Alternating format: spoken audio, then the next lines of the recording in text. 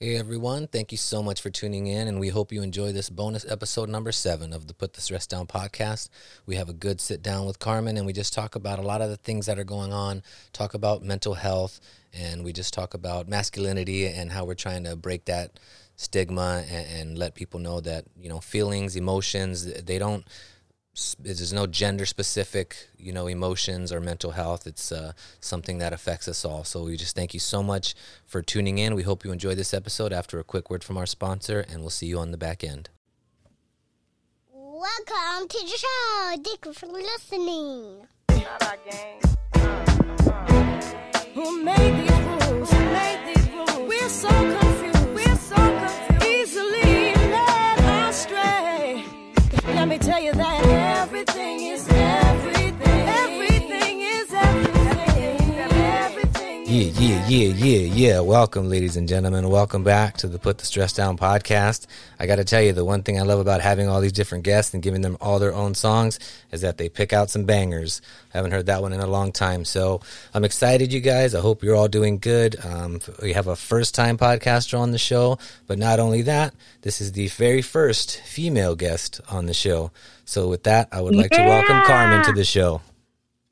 Oh, thank you so much for having me. I'm so excited. I was actually going to ask you if I was your first female on the podcast. You are, first female. So it's a big platform for you. You know what I mean? First time, I'm first so female. You're a pioneer, dare I say. I mean, I'm going to try. And when I was thinking about a song that would really reflect on this moment, I really had to think about it, and I had so many choices. I'm a Gemini, so that was already too much for me. So Lauryn Hill, I just feel like it's so appropriate for what's happening right now. And, at that time, she was such a strong voice. I remember in the 90s, like hearing her and always feeling like she was saying exactly how I felt about things. So thank you so much for having me, for giving me this platform. I really appreciate it. Of course.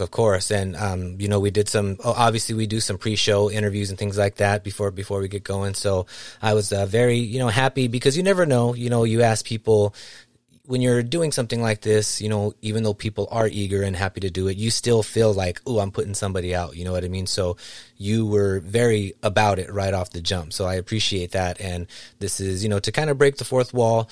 This is the second time we're supposed to be doing this because the first time you weren't able to make it. Now, before everybody ethers you, I'm not here to shame you. I'm just here to say that you were kind of in a situation where you said, I might be able to do it, but I want to make sure that I'm not rushed and I really can dedicate myself to it. So that's why we moved it. So, I just want to say thank you for that because it does mean a lot to me that you understand what we're doing and that it isn't just some little side project. No, I think it's important to show up and be present because I really think that the conversations you're having with everybody and really just telling your story is so important because it saves lives. In our community, I could speak for myself in the Latino community, we don't speak about mental health enough. And I've worked for a mental health organization for over 12 years now, going on my 13th year. And I feel like it saved my life in many ways. So I think this is a really important conversation. And so last week I had to manage some work stuff that I wanted to make sure that I came into this conversation in the right space. So thank you for your flexibility. I appreciate it. Yeah, of course, always, because, it's at the end of the day, it's about helping other people. You know what I mean? So I'm open, you know what I mean? And I tell people that all the time. If the only time you have is 2 a.m., then that's what I'll do. You know what I mean? Because to me, it's a small price to pay and the return on investment is great, So just let everybody know where you're from, kind of where you grew up, what city you grew up in, and what your family situation was like. Did you have both parents, one parent? A lot of us all have different stories, so just kind of break it down. Sure. So I'm one of 9. I'm the third oldest of 9 children. My parents were married until I was 7, and so I call it the first batch and the second batch. So the first batch was nice. 5 kids. Yeah, the first batch was 5 kids. I was the third oldest of the 5 kids. And then when my mom remarried to my stepdad, then they had 4 kids. And so we grew up, I want to say we grew up in LA, but the place that I really, throughout LA, we had bouts in Hollywood, we had bouts in different parts of the city, but mainly in South LA. And when I say South LA, it makes me laugh because I grew up calling it South Central, but everybody's like, what's South Central? Oh, South LA. It's so LA of us now that we changed its name. But I grew up in South Central in the 90s, in the 80s and 90s. And that was a really important time to be growing up in South Central LA. And so to be, I was first generation Mexican American. My mom actually came to the States when she was 15 from TJ. And so she's actually been here her entire life, but still very much, talks about the motherland, which I think is so funny. It's so funny. So my parents were, as I mentioned, married until I was 7. And then, so they split up. They had a pretty turbulent relationship. They had a pretty significant domestic violence relationship. My father had a very traumatic childhood. Both of his parents were killed in Mexico, and he was raised by an aunt and uncle that weren't equipped to have him. And so he grew up with a lot of trauma. And then as a result of it, he was an addict, a pretty severe addict. And so there was a lot of domestic violence in our home. And it was very difficult. I remember being 7, and when I realized that they were splitting up, I remember being thankful that they were going to be done, which is kind of crazy. Looking back at it now, and when I think about my childhood, and I think about how relieved I was, and not having words back then, right? When you're little, you don't know how to articulate that what you're seeing and what you're experiencing is terrifying. So I grew up in a home that was it was very traditional. The women did everything for the men. My mom was also very modest, so we had to be we had to make sure that what we put out into the world was always like a very modest, girl, a very nice girl. You're not too loud. You don't make sure that you're wearing the right outfits that are covering your body. So it was a very interesting time to grow up, in my home, during that time. I also, when I was 12, my mom decided that I would be the first kid to get bused to school. So my two older siblings went to elementary. Well, we all went to elementary school in South LA, but when it got to middle school, my older sister had all these issues at middle school because it was kind of crazy. Because middle school is, right? A bunch of middle school kids and their hormones. Oh, and you're just angsty and full of rage at absolutely nothing. You know what I mean? Now we know. But at the time, it's like, why is life so hard? And you have an entire middle school of that. Exactly, right? So it was the 80s. It was South LA. And it was all these kids that were dealing with the same situations in their homes. And you turn on each other. You don't know that what you're dealing with is a bigger issue. It's a systemic issue, not the issue that you're having with your neighbor. And so my mom had just had it. And so by the time it was my turn to go to middle school, I got bused. So you get some pamphlet in the mail, you check it off, and then you get a little bus pass and the bus picks you up. And so I was bused about 30 miles north of South LA into the valley, the San Fernando Valley. And it was the first time I had seen a white person in person, like face to face. Right. Prior to that, it was just on TV, right? Right. It was more of a myth. Yeah, exactly. So I would get bused so half of the bus was Latino and then half of the bus was Black. And so that's who I went to school with and came back from school with. But when we were in school, we were mixed into, because that was LAU. It's fascinating because looking back now, it was what they were doing to diversify schools. And I guess what they were really doing was trying to desegregate schools, right? Not to have all the poor kids in one community. Right. Because they thought that if they bused them, then they would have different options. And the pamphlet, I think, was even called Options, which was really fascinating that's how they spun the whole thing. So we moved. So anyway, I got on the bus. I came to school in the Valley, and that really changed my life. Because then I was exposed to different ways of doing things and different ways that people lived. And not just white people. It was also like the Latinos in the Valley were very different than the Latinos in South LA. For sure. Yeah, definitely. The Latinos in San Fernando were like third generation Mexican American families. Like they could, trace their heritage back hundreds of years. And that was different than the story I had. So it was, and also I'm a light skinned Latina. And so they couldn't quite put me in a box. They didn't know if I was Mexican or if I was white. And so then I also, thinking back, I really benefited from that, like the privilege of having light skin without knowing. Of course. Certainly didn't, it certainly didn't feel privileged, when I went to bed at night, there was somebody walking on our roof because he was escaping the helicopter. He had, there was something going on in our community, and there was a guy. I remember this vividly. One night we were going to bed. We lived in a 1-bedroom home. So at the time it would have been 7 kids in a 1-bedroom bungalow across the street from what is called it's called Harvard Park, but it's down the street from Slauson Swap Meet, the infamous Slauson Swap Meet. Infamous. So we lived about 3 blocks from the Slauson Swap Meet, and so my home life was very different than my school life.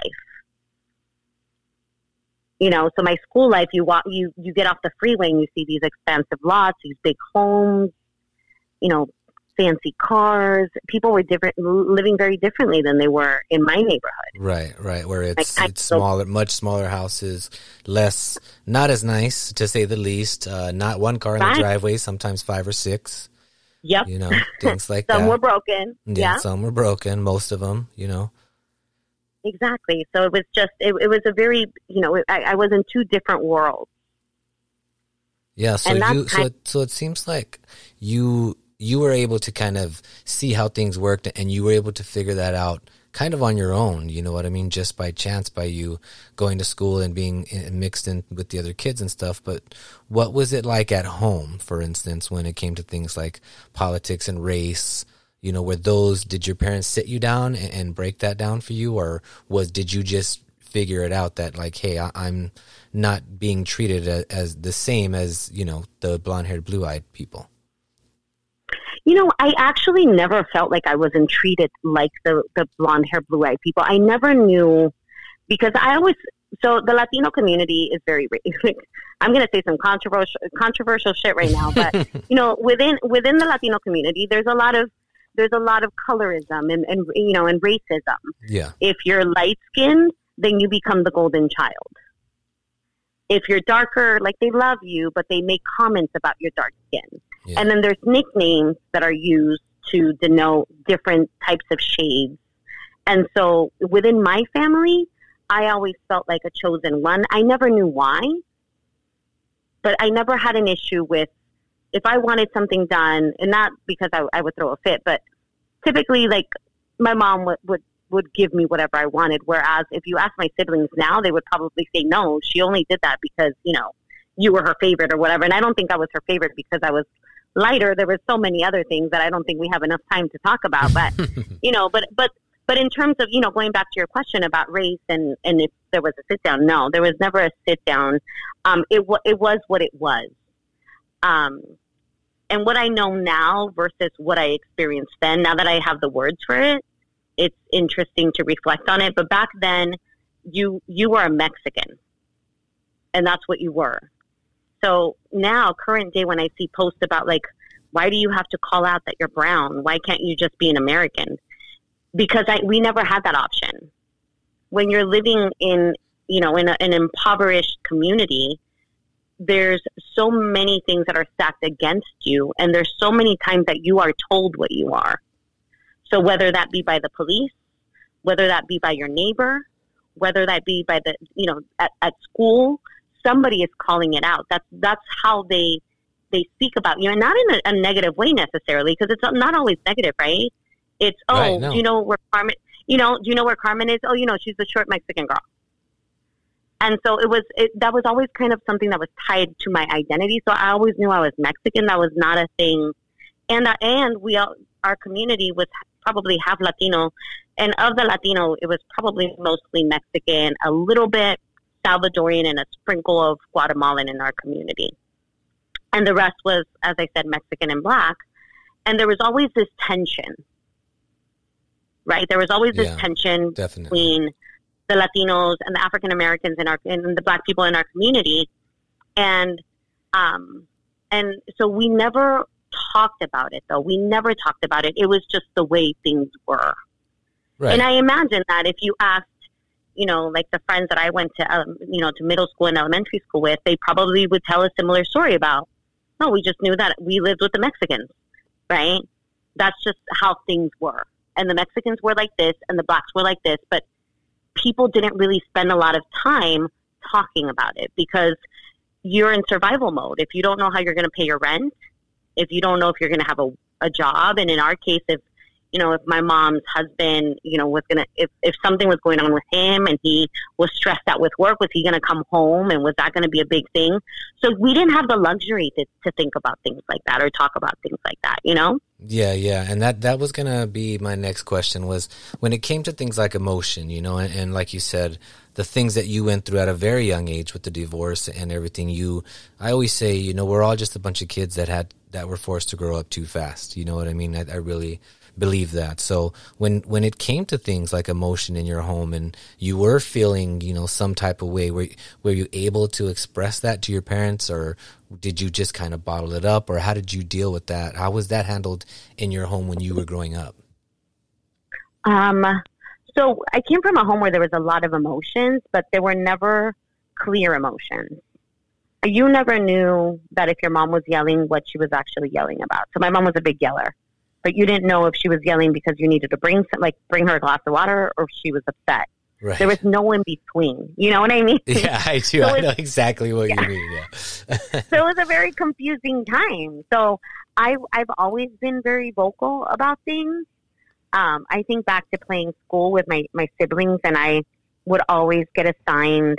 If we played school, I was always the principal, which, looking back, it's so funny that that's my job, that was my job, Yeah. So I feel like I always had this voice, like I always used my voice, but it wasn't accepted.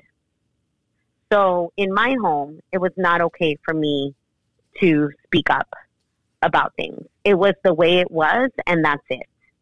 And if I didn't like it, then I could find somewhere else to live. And it didn't matter if I was 12 when I had the complaint, or if I was 17, or if I was 20. It was the same answer, like put up or get out, basically. And it wasn't as, she wasn't throwing things at us. And I say she a lot because my stepdad worked, he was a truck driver. So he was gone for months on end. Sometimes he worked production, so he'd be gone. And it was just my mom and all the kids. And, we were all left to our own vices. So, in terms of talking about our emotions, I broke up with my high school sweetheart, and I was crying in my bedroom one day, and my mom walked in, and she was annoyed that I was crying. I remember her rolling her eyes and going, "What's wrong with you?"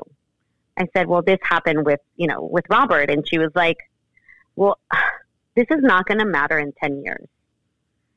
And I remember just thinking how horrible that was, what she was saying, but also knowing that in 10 years it wasn't going to matter. Right. And so I needed to stop crying. There's a thing in especially, I can't speak for all Latinos, but at least being raised by a very strong Mexican mother, you couldn't cry. You would get shamed for crying. Yeah, and so there was not. Yeah, it was a different. It was a different culture, especially as a boy. You know what I mean? You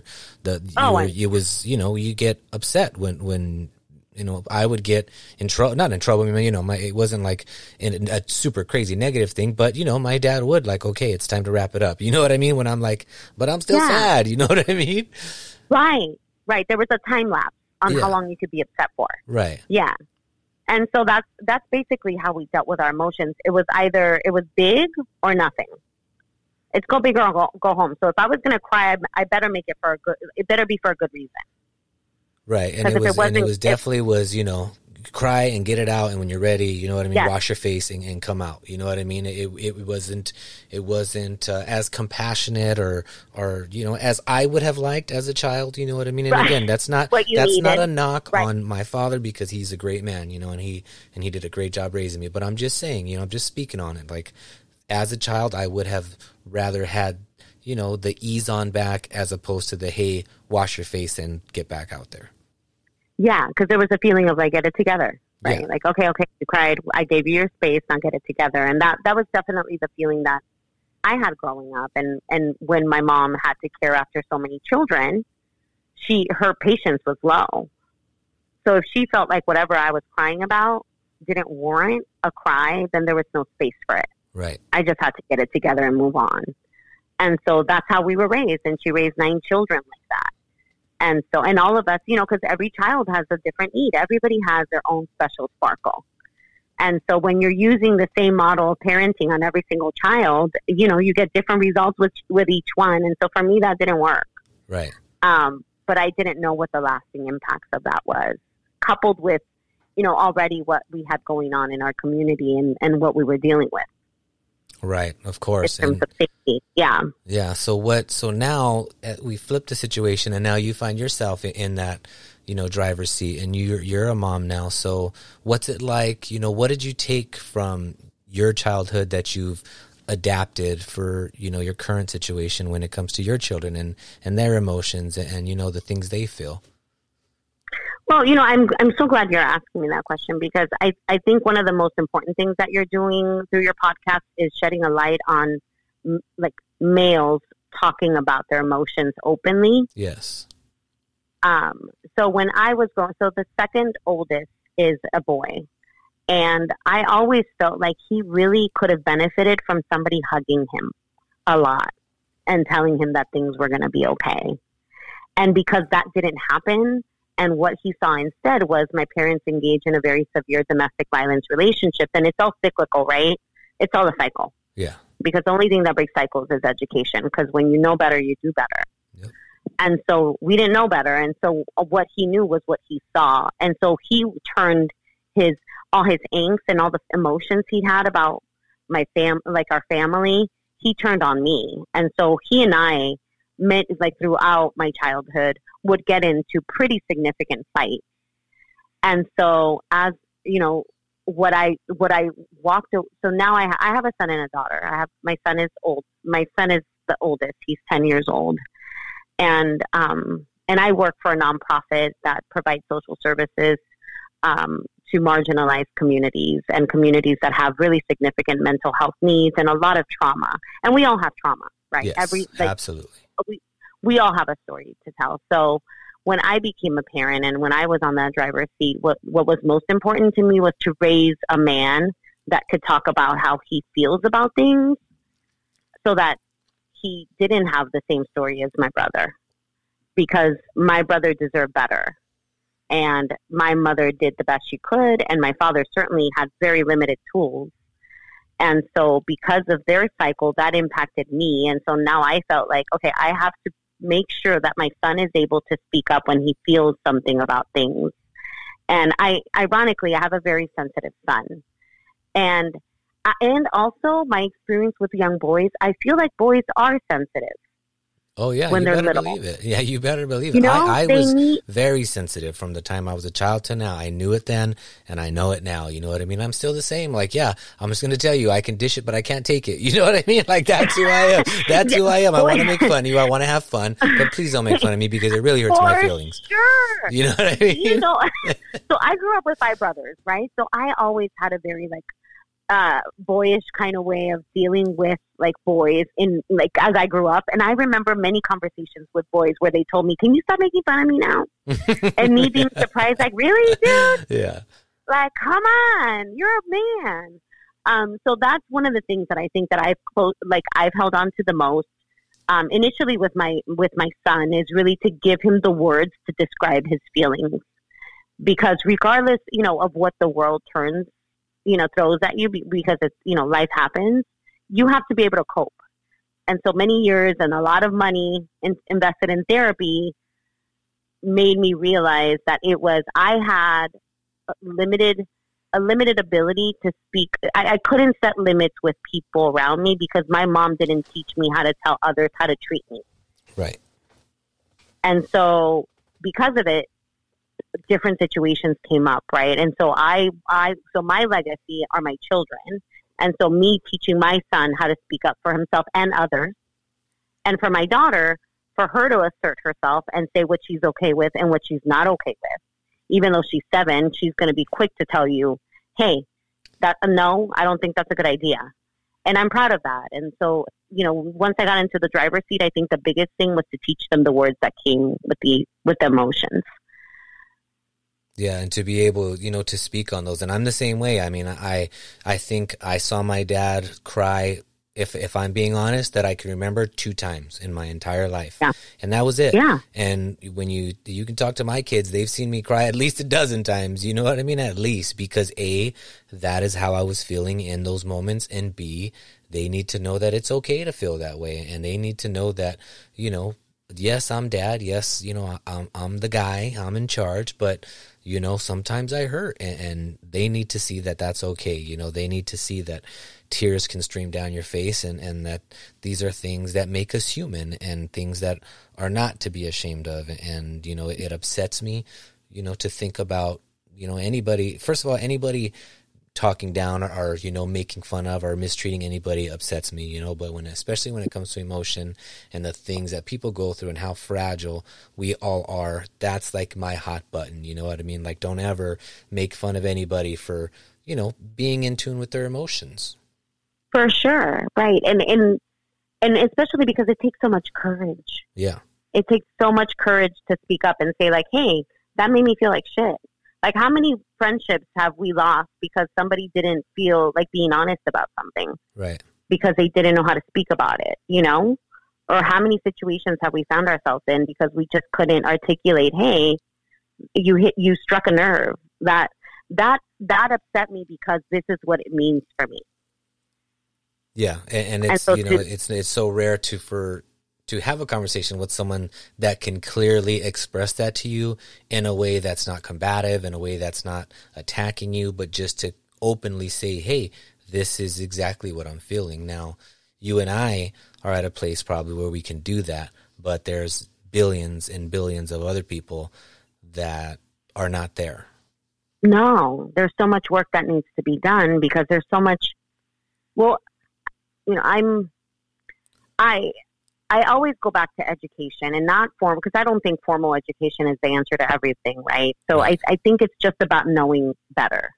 And so it wasn't until I knew how those situations affected me that I was able to speak to them.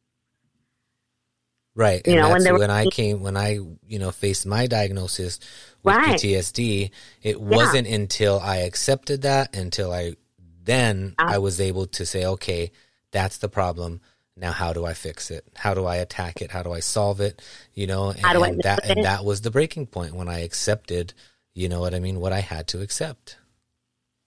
Absolutely. And it wasn't until, when I got out of college, I spiraled into a pretty bad depression, and I didn't know that that's what it was. For whatever reason, I ended up going to a therapist. I don't even know how, because it's God's plan. For me, I feel like it's always God's plan. So I ended up in therapy, and I remember her having to put a code so that my insurance could pay for it. And what she wrote down was anxiety. And I had never heard that word before. And I was 23 years old. And I had never heard anxiety, what the hell? She was like, well, I just have to use I have to use the diagnosis. Right. And I think what she was trying to do was be very gentle with me, to telling me that I had really bad anxiety. But, children that witness domestic violence, and just to give you an idea, on one occasion, my father, who was an alcoholic, beat my mother so badly that I must have jumped in the middle of it, and I probably was 4 years old, and I remember this vividly, and I jumped in the middle of the fight so that he wouldn't hurt her, and he threw me against the wall. Luckily, I wasn't hurt, but she decided to leave the house that day, and she took me with her because she didn't want me to get hurt because I had already tried to defend her. Right. And my mom didn't drive. So we had to get on a bus. And when we got on a bus, first of all, when we were sitting on a bus stop, somebody pulled over and asked us if we needed a ride because her face was bleeding. There was blood everywhere. And she still is this woman, right? Very proud, and was like, no, we're fine. She didn't even turn to look at him. She was acting like her face wasn't full of blood. And we got on the bus. We got on, the RTD, and when we went to my aunt's house, and my aunt was having an event, and we walked in with my mom's because he had scratched her face, and her face was dripping with blood. And so when you as a child when you witness things like that, a lot of the kids in my neighborhood, I'm sure, if they diagnosed us, we would have had PTSD. And one of the, symptoms of that is anxiety. Yes. And so I've had anxiety it probably started coming up mostly for me in my early 20s. And throughout my life, it's gotten more debilitating than others. Now, as I've gotten older, I start to realize what are my kind of flags. Like, oh, this is one of my triggers. Right. Now I know why I'm feeling this way. But at the time I didn't know what that even was. When she said anxiety, I was like, what the heck is she talking about? Right. And I know that I was on, my first steps of this long journey, through like my mental health journey, and really just like knowing and owning my story. Like what you talk about when you got your diagnosis, right? And how you had to accept that.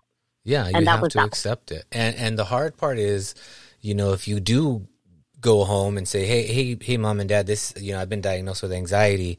In our culture, it's typically like, okay, well, that's not a real thing. It's just some doctor. They're just trying to make money. Like, don't even worry about it. You know what I mean? That's a very real thing. You know what I mean? That happened, growing up. And so it got discounted, you know what I mean? A lot of the times. And that's another thing that, I'm trying to break, that I'm trying to fix, is that, these things are real, you know what I mean? And for people that don't understand what it's like, break it down, tell people what it's like for you when you have an anxiety attack and you feel a trigger and you're at work on a Tuesday afternoon and everything's fine and everything's great, and all of a sudden everything's not. What is that like for you?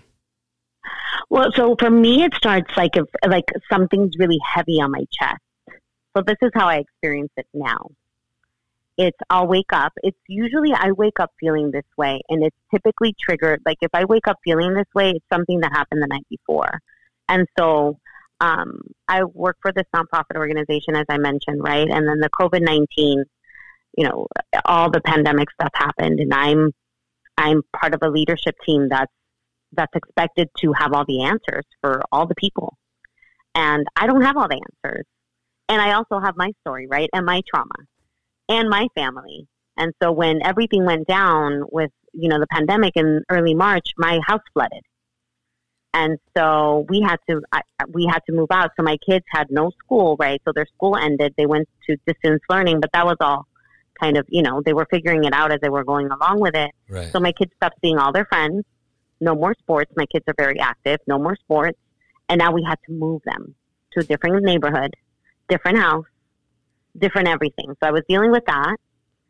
I was dealing with construction in my house because they had to basically like ground up. They had to fix a bunch of stuff. Which is not free, I'm guessing. No, right.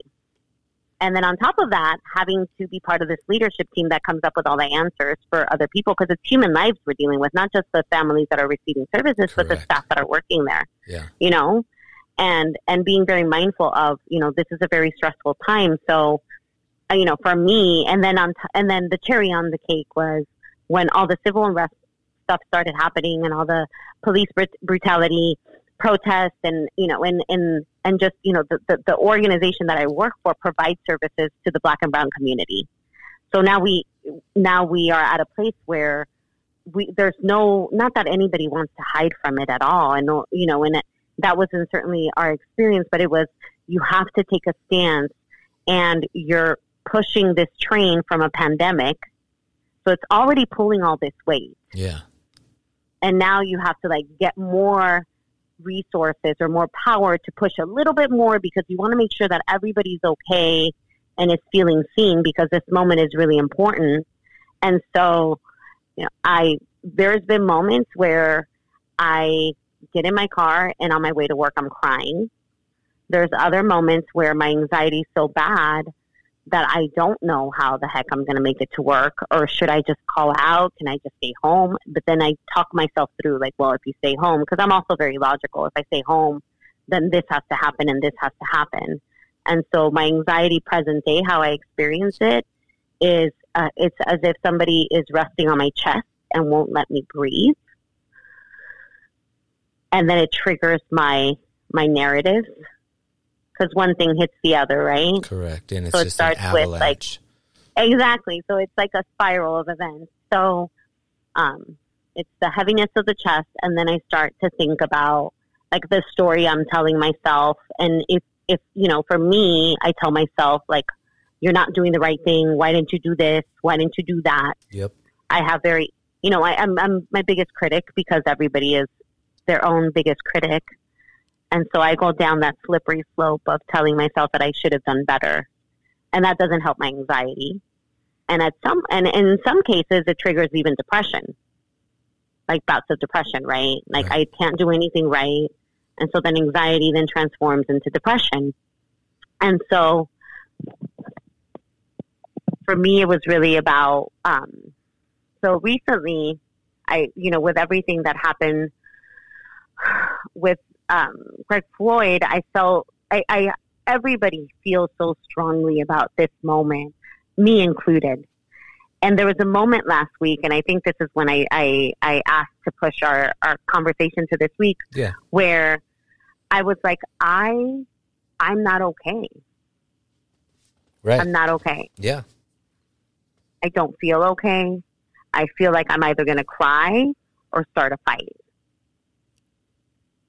Yeah. And even though that might have been me in like my late teens and early 20s, that's not me now. And so I decided to take a pause. Just stop everything you're doing. And so I stopped everything. I stayed home the entire week.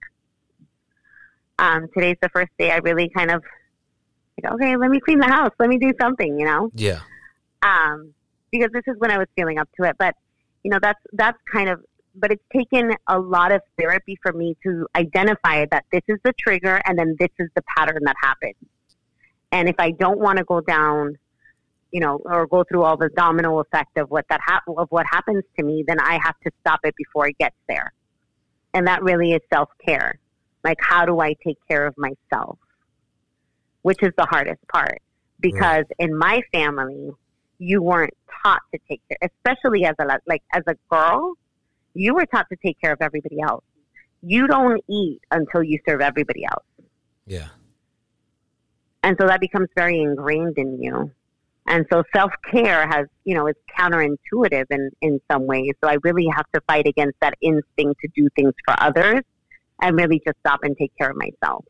Right. And, you share these stories and you talk about how you feel and these heavy things that are going on. And, again, this isn't, this is going to happen on a Friday afternoon and you're going to be good. You'll have the weekend to recover. No, this is Monday morning, 8:15. And, you walk through the door and you're smiling and you're telling your coworkers good morning and asking them about their weekend.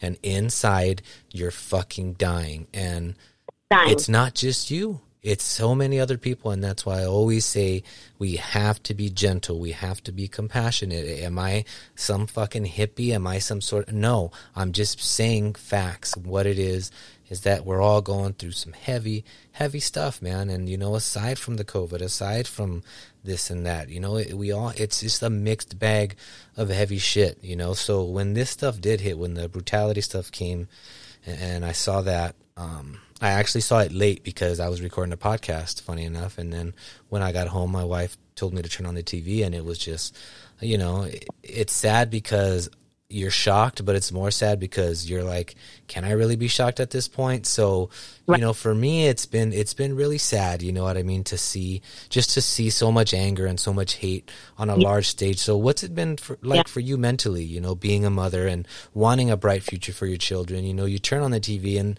I get the anger behind it. Like I said, you and I as adults understand what's going on, but they don't. So what's it been like for you to have them see that? And what's it just been like for you mentally to just go through it? So I'll answer for myself first. The pandemic stuff, I had gotten to kind of like cruise control. Like, okay, it wasn't great, but we knew how to do that. Right. Because we had been doing it for 12 weeks, right? So you kind of got used to the abnormal. It wasn't because we're all creatures of habit. Right, and we're also very resilient. Yes, right, and you see it in children, but you fail to see it in adults. When an adult loses a loved one, for the most part, they get through it. It's always going to hurt. It's like a scar. It's always going to be there, but they get through it because we are resilient human beings. Our brain can create new pathways when there's trauma. It's all in what you do with your brain, right? It's a beautiful, beautiful organ. So, for me, the hardest thing has been to have it's so polarizing, this situation. And what I mean by that is, so I'm a brown girl from South Central LA. That is who I am to the core. Mm-hmm. But if you met me and you saw me, you wouldn't think that when you see me, right? And so, you might not think that I have these feelings about this situation. So when it happened, when all of this went down, I was devastated. I had, but Black Lives Matter, it's not a new movement. This has been happening. This has been plaguing Black and brown communities for a long time. Black communities longer than the brown communities here, right? And so for me, I survived the 92 riots. The vendors at the Sloss and Swap Meet, the shop owners were at the roof with machine guns trying to keep looters out. Yeah. My entire community went up in flames. The liquor store that I used to go to before school burned down. I saw it in TV, so I also knew what that moment meant, because I knew how upset my community was when this happened back in 92. So for me to see my city again in this state broke my heart at the fact that no one listened. No one listened, and here we are again. And so as a parent, so my husband is white, and I have 2 bicultural children that are half white and half Black, and half Mexican, obviously. And to the world, they look like white children. They have blonde hair, they have colored eyes. And so I didn't expect to feel the way that I feel about, what do I tell my white children at a time where it's so important to talk about white privilege and privilege in general? Because for me, I feel like I benefited from privilege, and I'm not white. Right. Just because of the color of my skin, which I had no control over. But here I am, right? I didn't even know it was a thing, but I recognized that my situation and how the opportunities that I had were different than my sister's, who looks very different than I do. So now I have these children that are white, and I'm having to explain these things, these concepts that are so important to me, because I'm this Mexican girl from South Central LA. And I can't have little white kids walking out in the world and not knowing where they come from, So for me, that's when things got really dark, because there's so many messages. And let me just say this. For me, this moment is about recognition and acknowledgement.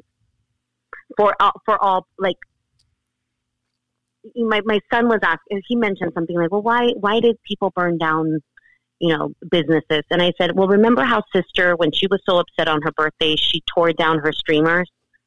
He's like, yeah. He's like, you were so upset about that. I said, I know I was, but you know why she was so upset that she tore down her streamers? He's like, why? Because she kept telling us that she wanted us to spend time with her. She wanted daddy to spend time with her, and no one heard her. And so when you're not heard, you have to find different ways to get heard.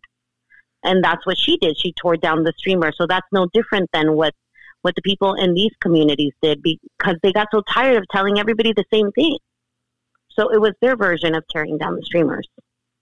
And so that's a good way to break it down. You know what I mean? That's it. And I hope that, speaks to some other people as well, because I've been kind of in the same school of thought where, at first I was very upset because, your initial instinct is, hey, people work hard for that shit. I know what it's like to work hard. What the fuck is wrong with you? But then as the days went on and I had these conversations with people and I began to open my eyes more and take even more of a step back, I then, again, I don't support it. I don't believe in it.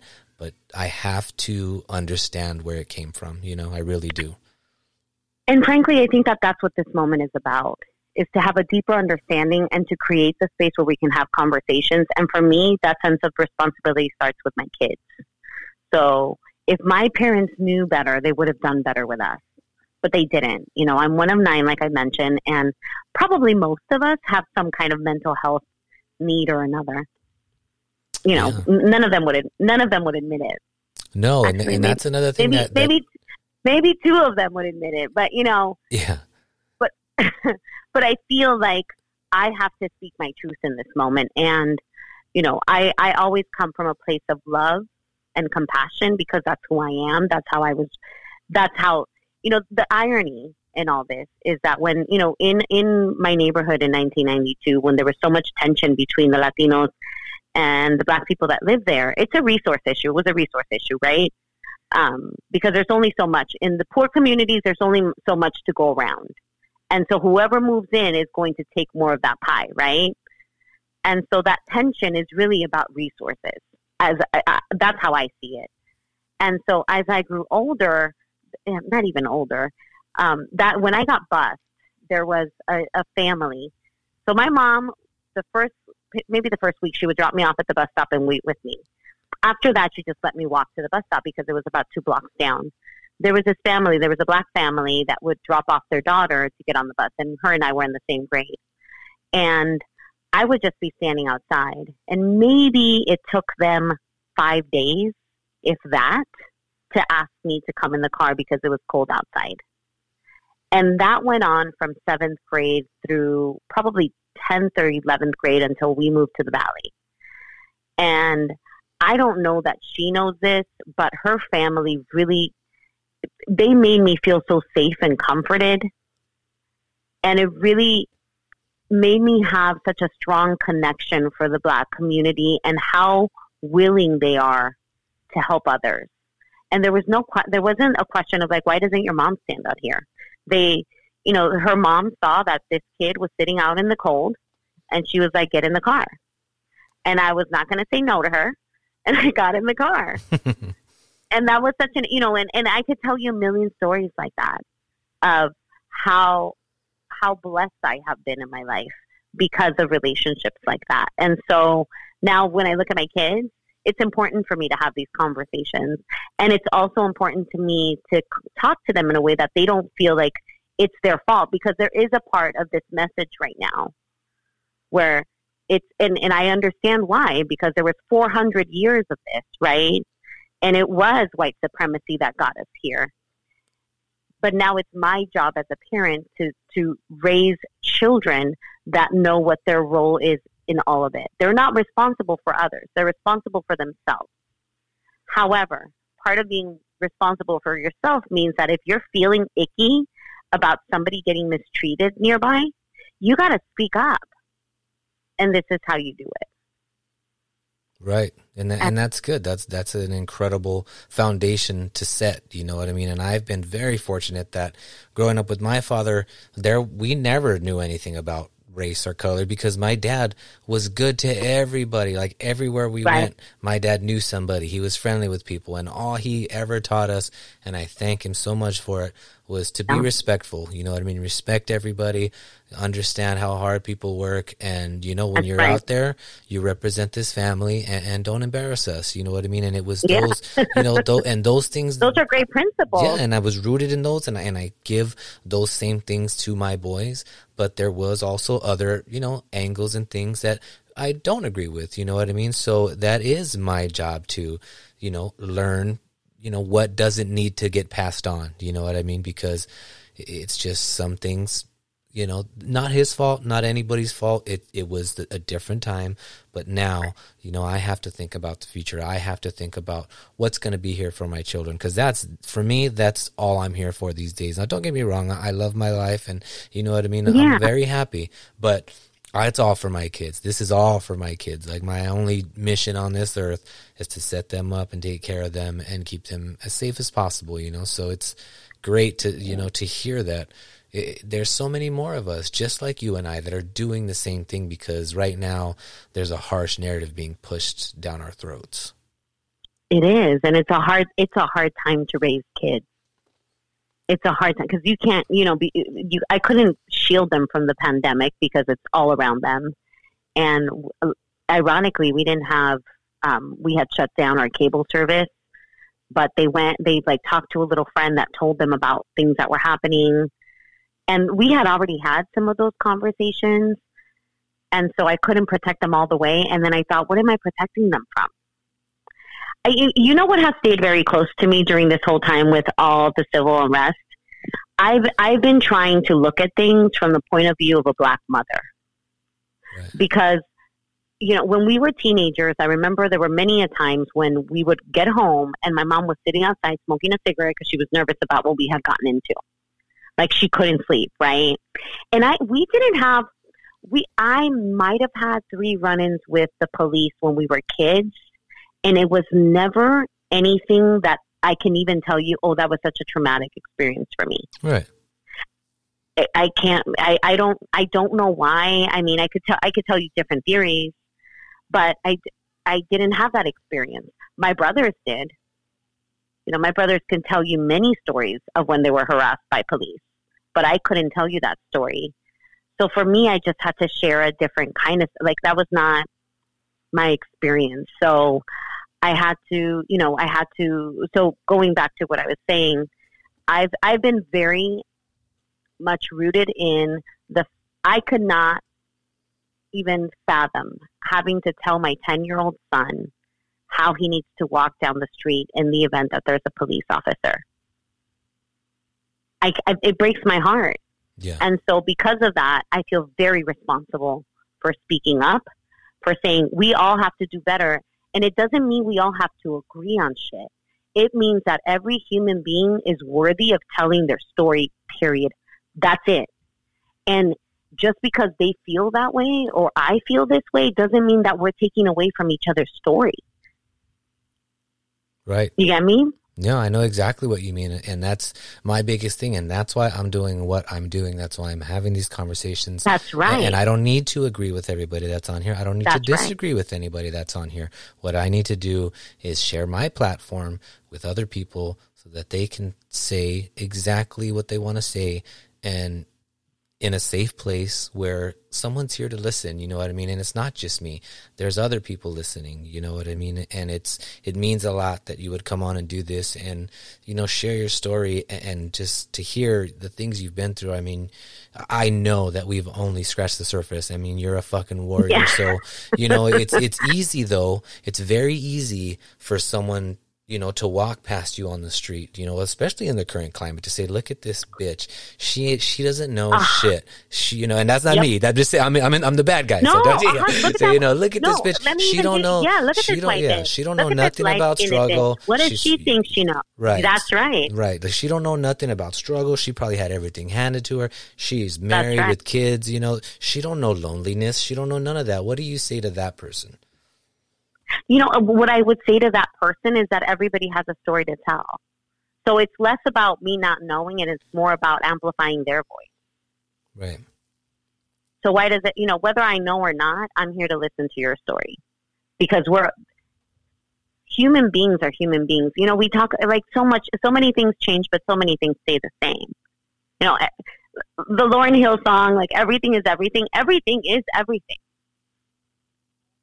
And so in that moment with people that say, I don't know shit, honestly, I'm 41 years old. I don't have shit to prove, period. Right. I know what my struggle is. So that's what I would say. And also what I would say is I don't have to prove anything. What I am really interested in knowing is what's your story? Right. See, the thing is that we walk through life and when we see people's behavior, we get so mad at it. Mm-hmm. And we're like, what's wrong with them? That's the first question we ask. What we should be asking is what happened to them. And if you change the way you look at things, the way you look at things will change, right? It's one of my favorite quotes from Maya Angelou. And it's true. If I walk around judging everybody, what the fuck am I going to get out of that? Why does it matter to me? It's their life. But instead, if I ask myself what happened to them, then now I'm trying to understand their journey. And if you lean into that, if you try to understand other people's journey, you're always going to be amazed if you just shut up and listen. Right. I mean, I stand behind that so hard, and that's a big part of who I am. You know what I mean? And again, we're not perfect. It's easy for me to say this right now, but let a motherfucker cut me off and see if I don't step on the gas a little bit. You know what I mean? But I'm also in those moments, I've learned, hey, dickhead, there's kids at home that need you. There's a wife at home that needs you. You need to put that blinker on, slow the fuck down, and get over. Yeah. And that's it. You know what I mean? And again, we all struggle. I'm not perfect, but I approach things different. Whereas if somebody would have come at me, and don't get me wrong, you're not just going to walk up to me and disrespect me because I'm not the one. But I'm just saying, if I recognize a situation and I see somebody's, I can just tell they're agitated. I'm not going to, then wonder why this guy just bumped my shoulder when he walked past me or whatever. You know what I mean? I'm just going to recognize the situation and say, look, obviously he's, in a bad place, and I'm just going to remove myself. You know what I mean? And that doesn't make me a bitch. That makes me a man. And I'm just, you know what I mean? I'm concerned with the people that I love and what they think about me. I'm not concerned if a stranger walks past me and says, That's hey, right. you're a piece of shit. Okay, well, you know what I mean? I don't feel that way Yeah. about you, but, you know, handle it. Right. Like, I don't have time for it. I don't have time for it. Like, if you don't want to rock with me, then, I mean, keep it moving. I'm not going to. That's right. I'm not going to slander you. I'm not going to tell people that you're this and that. We just, you know, you go left and I go right, man. And that's it. And I think, you know, really at the core of all of this is just people want to feel fucking human, man. People want to feel human. And it's very simple. You know, when you go It really somewhere, is. when you go to a new place and you see 5 kids hanging out, and you're in the corner by yourself, you feel sick, you feel numb, you feel tingly, like this is the worst place ever. So when somebody says, hey man, come sit with us, it will change your fucking life. Why? Because you feel accepted, and that's all anybody wants. 100%. It's one of the most basic human needs is the need to belong, the need for affiliation. And that's what this is about. And that's what it's been for all communities, you know, in this country. And there's a history of racism in this country. And if people are doing their, you know, their work and their research and really, really talking about the shit that's the facts, then they would know that there's a history in this country of people not feeling like they belong and not being seen. I was watching a 30 for 30 the other day on Bruce Lee. And it was, you know, I didn't know Bruce Lee was born in San Francisco. And then I guess he was going back and forth. And then when he got back, he was trying to get all these roles, and they were just trying to put him in the box. And, you know, at the time there weren't any Asians in leading roles in films. And one of the things that he was talking about was how he just wanted to belong. He just wanted to be part of a group. And that doesn't change. You know, how you walked into kindergarten is the same way you walk into situations now, you know? Yes, it is. Especially 1,000,000%. 1,000,000%. Yeah. When you don't know anyone, you're still the kindergartner. And so what are we doing instead of blaming and fighting each other? Because that's not going to get us nowhere. I mean, think about the fights you have with your wife, with your loved ones. If you're both fighting, where do you get? Someone's got to say, you know, like somebody's got to cry uncle and say mercy, right? Yeah. Right. Or else what? You're just going to be mad at each other for the next 3 years? I mean, what's it going to be? Right. And so this is we have a choice, and it's the same for mental health. I have a choice of making others feel comfortable about my mental health needs, or I have the choice of making myself feel better. And sometimes the two don't coincide. So Right. Sometimes if my family's feeling uncomfortable because I'm talking about mental health, my mental health, then do I stop talking about how I'm being affected, or do I continue talking about it because that's what I need to say? You know, because that's what I need in that moment to feel like I'm connected to others. Is I need to tell everybody, hey, I feel like shit today. I don't always, but today I feel like shit, and that's okay. Yes. Right? If I go off, because I am not perfect either, right? I have good days and I have bad days, and I think, you know, the best thing that I could do for myself in those situations is be kind to myself and remind myself that I tried, and that I will try tomorrow to get it better. You know, to do better. Right. That's it. And so what have you seen, or what have you found to be, you know, it sounds like you've put in a lot of work, which I respect, you know, because it takes a lot of bravery to recognize a problem and attack it and, you know, really take the steps you've taken. So what have you found, aside from therapy, have been the best things in helping your treatment? Like for me, it's physical activity, you know what I mean? Like hitting new barriers, running a mile more than I could before, like, fuck yeah, like that does so much more for my mental than my physical, you know what I mean? Because I'm proving that I can push past pain. So what have you found to be like the best types of treatments when you're having an episode, or, you know, when you're trying to come back from an anxiety attack? If I'm trying to come back from an anxiety attack, it's a lot of grounding. So whether I get on the floor and lay on the floor flat, right, and breathe, so breath work. There's a diffuser in my home. There's a diffuser in my office. I highly recommend it because you can actually change the way your brain is responding to something through your senses. And so a little peppermint oil goes a long way. Yes, preach it. You know, I carry it in my purse. There's some everywhere I am at. It's close by. I hike, not as much as I would want to, but I hike. I would say the most important thing that I do, though, is that I try to listen to things that are when I have extra reactions to things that I wouldn't typically react to something. So I try to be very reflective, and I do that through being still, talking to friends, filling your cup. You know, for a Latina girl, you're always filling everybody's cup first. And so what I realized later in life is that I got to fill my cup first. So last week, I was not okay. This week, I realized I need to just sit on the couch and do nothing. Because there's also this feeling with the pandemic that you got to organize shit and do stuff because you got downtime, but you don't really have downtime. Right. You have the fucking pandemic to deal with. Right. No, and I'm working from home, you know what I mean? And that's what I'm working 9-hour days, easy. You know what I mean? Right. Easy. Oh. And that doesn't just happen. You know what I mean? I don't just come here. Yeah. You know what I mean? It's not just automatic. Like I have to No. fucking do that. You got to put in the work. Yeah. And I'm not, and that's why I don't, you know what I mean? I understand, yes, a lot of the staff got cut. Yes, I'm still here.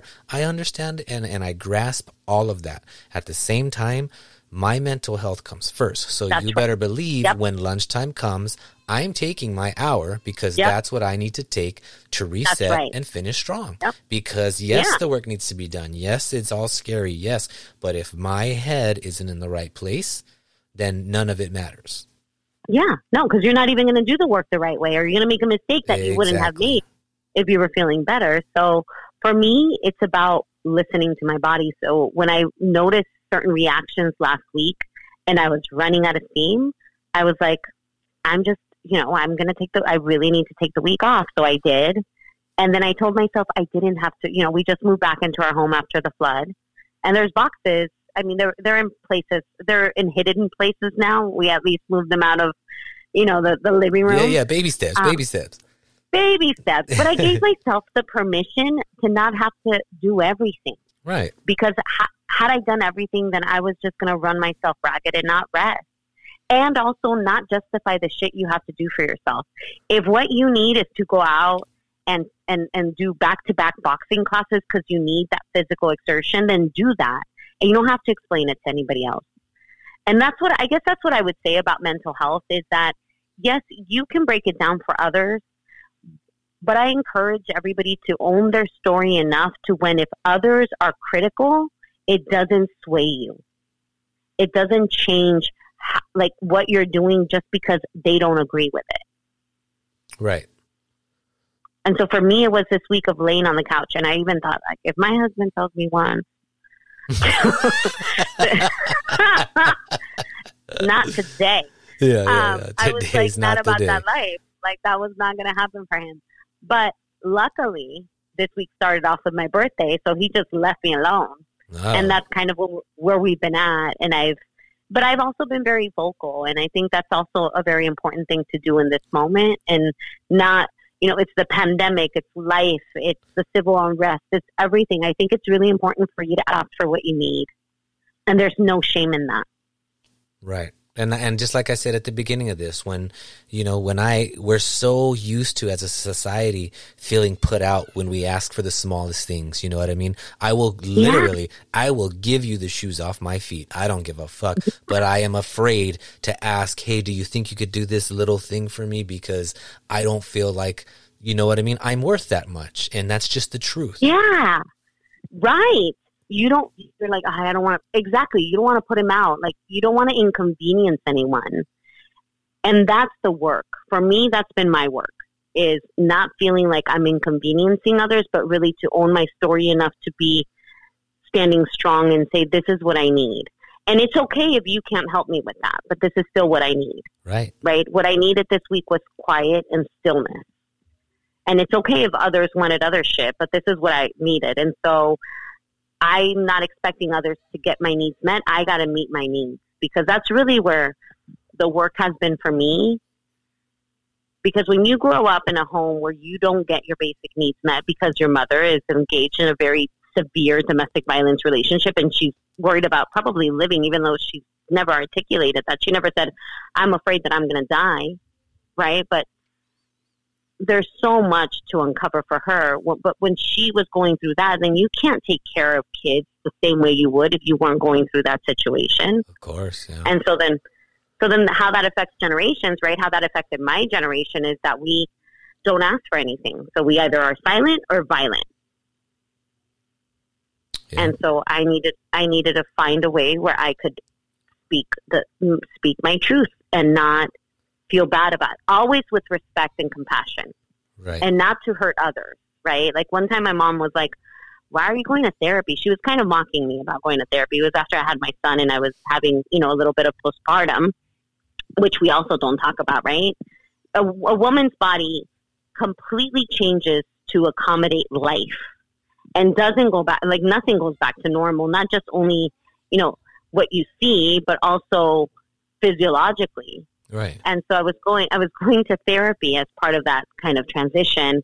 And she kind of giggled because I dropped off the baby for her to watch him. And she was like, ay, ¿para qué vas a eso? Like, why are you going to that? Yeah. And I looked at her and I was like, you should be lucky you're not paying for it. But that was my, I wasn't trying to be hurtful, but also I needed to set a limit so she understood it's not negotiable. I don't have to get your permission for going to therapy. And it doesn't, if you feel bad about it, that's okay. But I'm not responsible for carrying that for you. I'm not.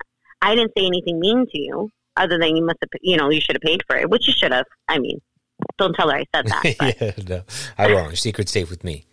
She'll still kick my ass. But yeah, but it sounds like you've made a lot of progress, and obviously you've put in a lot of work. So just to kind of wrap it up here, what do you say to someone right now that's in a dark place? They're in a bad place, and just like you and I have both been in, and they're on the edge. And what do you say to them? Because there was a time where I'm sure where you felt like, man, I don't know how much more I could take. And, you're still here and you're fighting it. And the person that you are now 10 years ago, if they would have told you this is where you'll be, you probably would have said, you're crazy. I'll be long gone. So what do you say to someone that's struggling and, really in a place where they need to reach out? I would say baby steps. I think sometimes what really overwhelmed me and made me go deeper into the dark place was feeling like I had to achieve a million other things, and not achieve as in success, but like I have to do this, and that, and all of this has to be perfect. But instead, if I just thought about, okay, today, Carmen, you're going to get out of bed and you're going to take a shower because you've been in bed for 3 days. That's a baby step in the right direction. And a baby step looks different for everybody. And there's no shame in what your baby step is. But what's important is that you got to take the baby step because everybody's valuable. Everybody is of value. Everyone is, there's no accidents in this world. Everybody is meant to be here. Everyone is a gift. And so if you believe that in your darkest of moments, I just need to take a baby step today because I matter. Even if you don't believe it that day, but you still make yourself just take the baby step, then it's amazing what happens as a result of that. Yes, it really is. It's incredible. And again, I just want to say thank you for taking the time out to do this. It's just not something we take lightly, you know what I mean? Because time on this earth is so valuable, and it's just really what we want to do is give you guys this platform to come on, share, people from every walk of life to just see that, ultimately at the end of the day, like you're saying, we all matter, man. We all just want to be accepted. We all just want peace. We all just want fairness. So is there any parting words you'd like to leave on or anything like that? Yeah, I think I just want to thank you for the platform. And aside from the platform, just really being courageous enough to put your story out there because these stories matter. If I would have had somebody when I was a kid if I would have heard this conversation, I would have felt so much comfort. And I think that it's important for everybody to pay it forward. You get some, you give some. And so I'm really happy to see you giving back and taking some for yourself too, because you're important and you're a value and you matter. Well, thank you. That means a lot to me. And, you know, you have our word that we're going to continue to do these, you know what I mean? And like I said, props to you for being the first woman on the show. It was an honor. You know what I mean? And by all means, feel free to come back anytime because, it was a pleasure. And, you know, these things, I have yet to have a single conversation that I didn't walk away from better. And I hope this was good for you. And I can guarantee you that it's going to be good for a lot of people. So thanks again. Thank you. Take care. Right. Thank you guys so much for listening. We'll see you soon.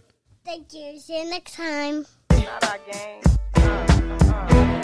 Who made these rules? Who made these rules? We're so confused. We're so confused. Easily led astray. Let me tell you that everything is everything. Everything is everything. There you go, everybody. Another great conversation. We thank you so much for taking the time to listen. We hope to see you again soon. Follow us on Instagram at Put the Stress Down Podcast. Find us on Twitter at PTSD Pod. Yeah. Our philosophy possibly.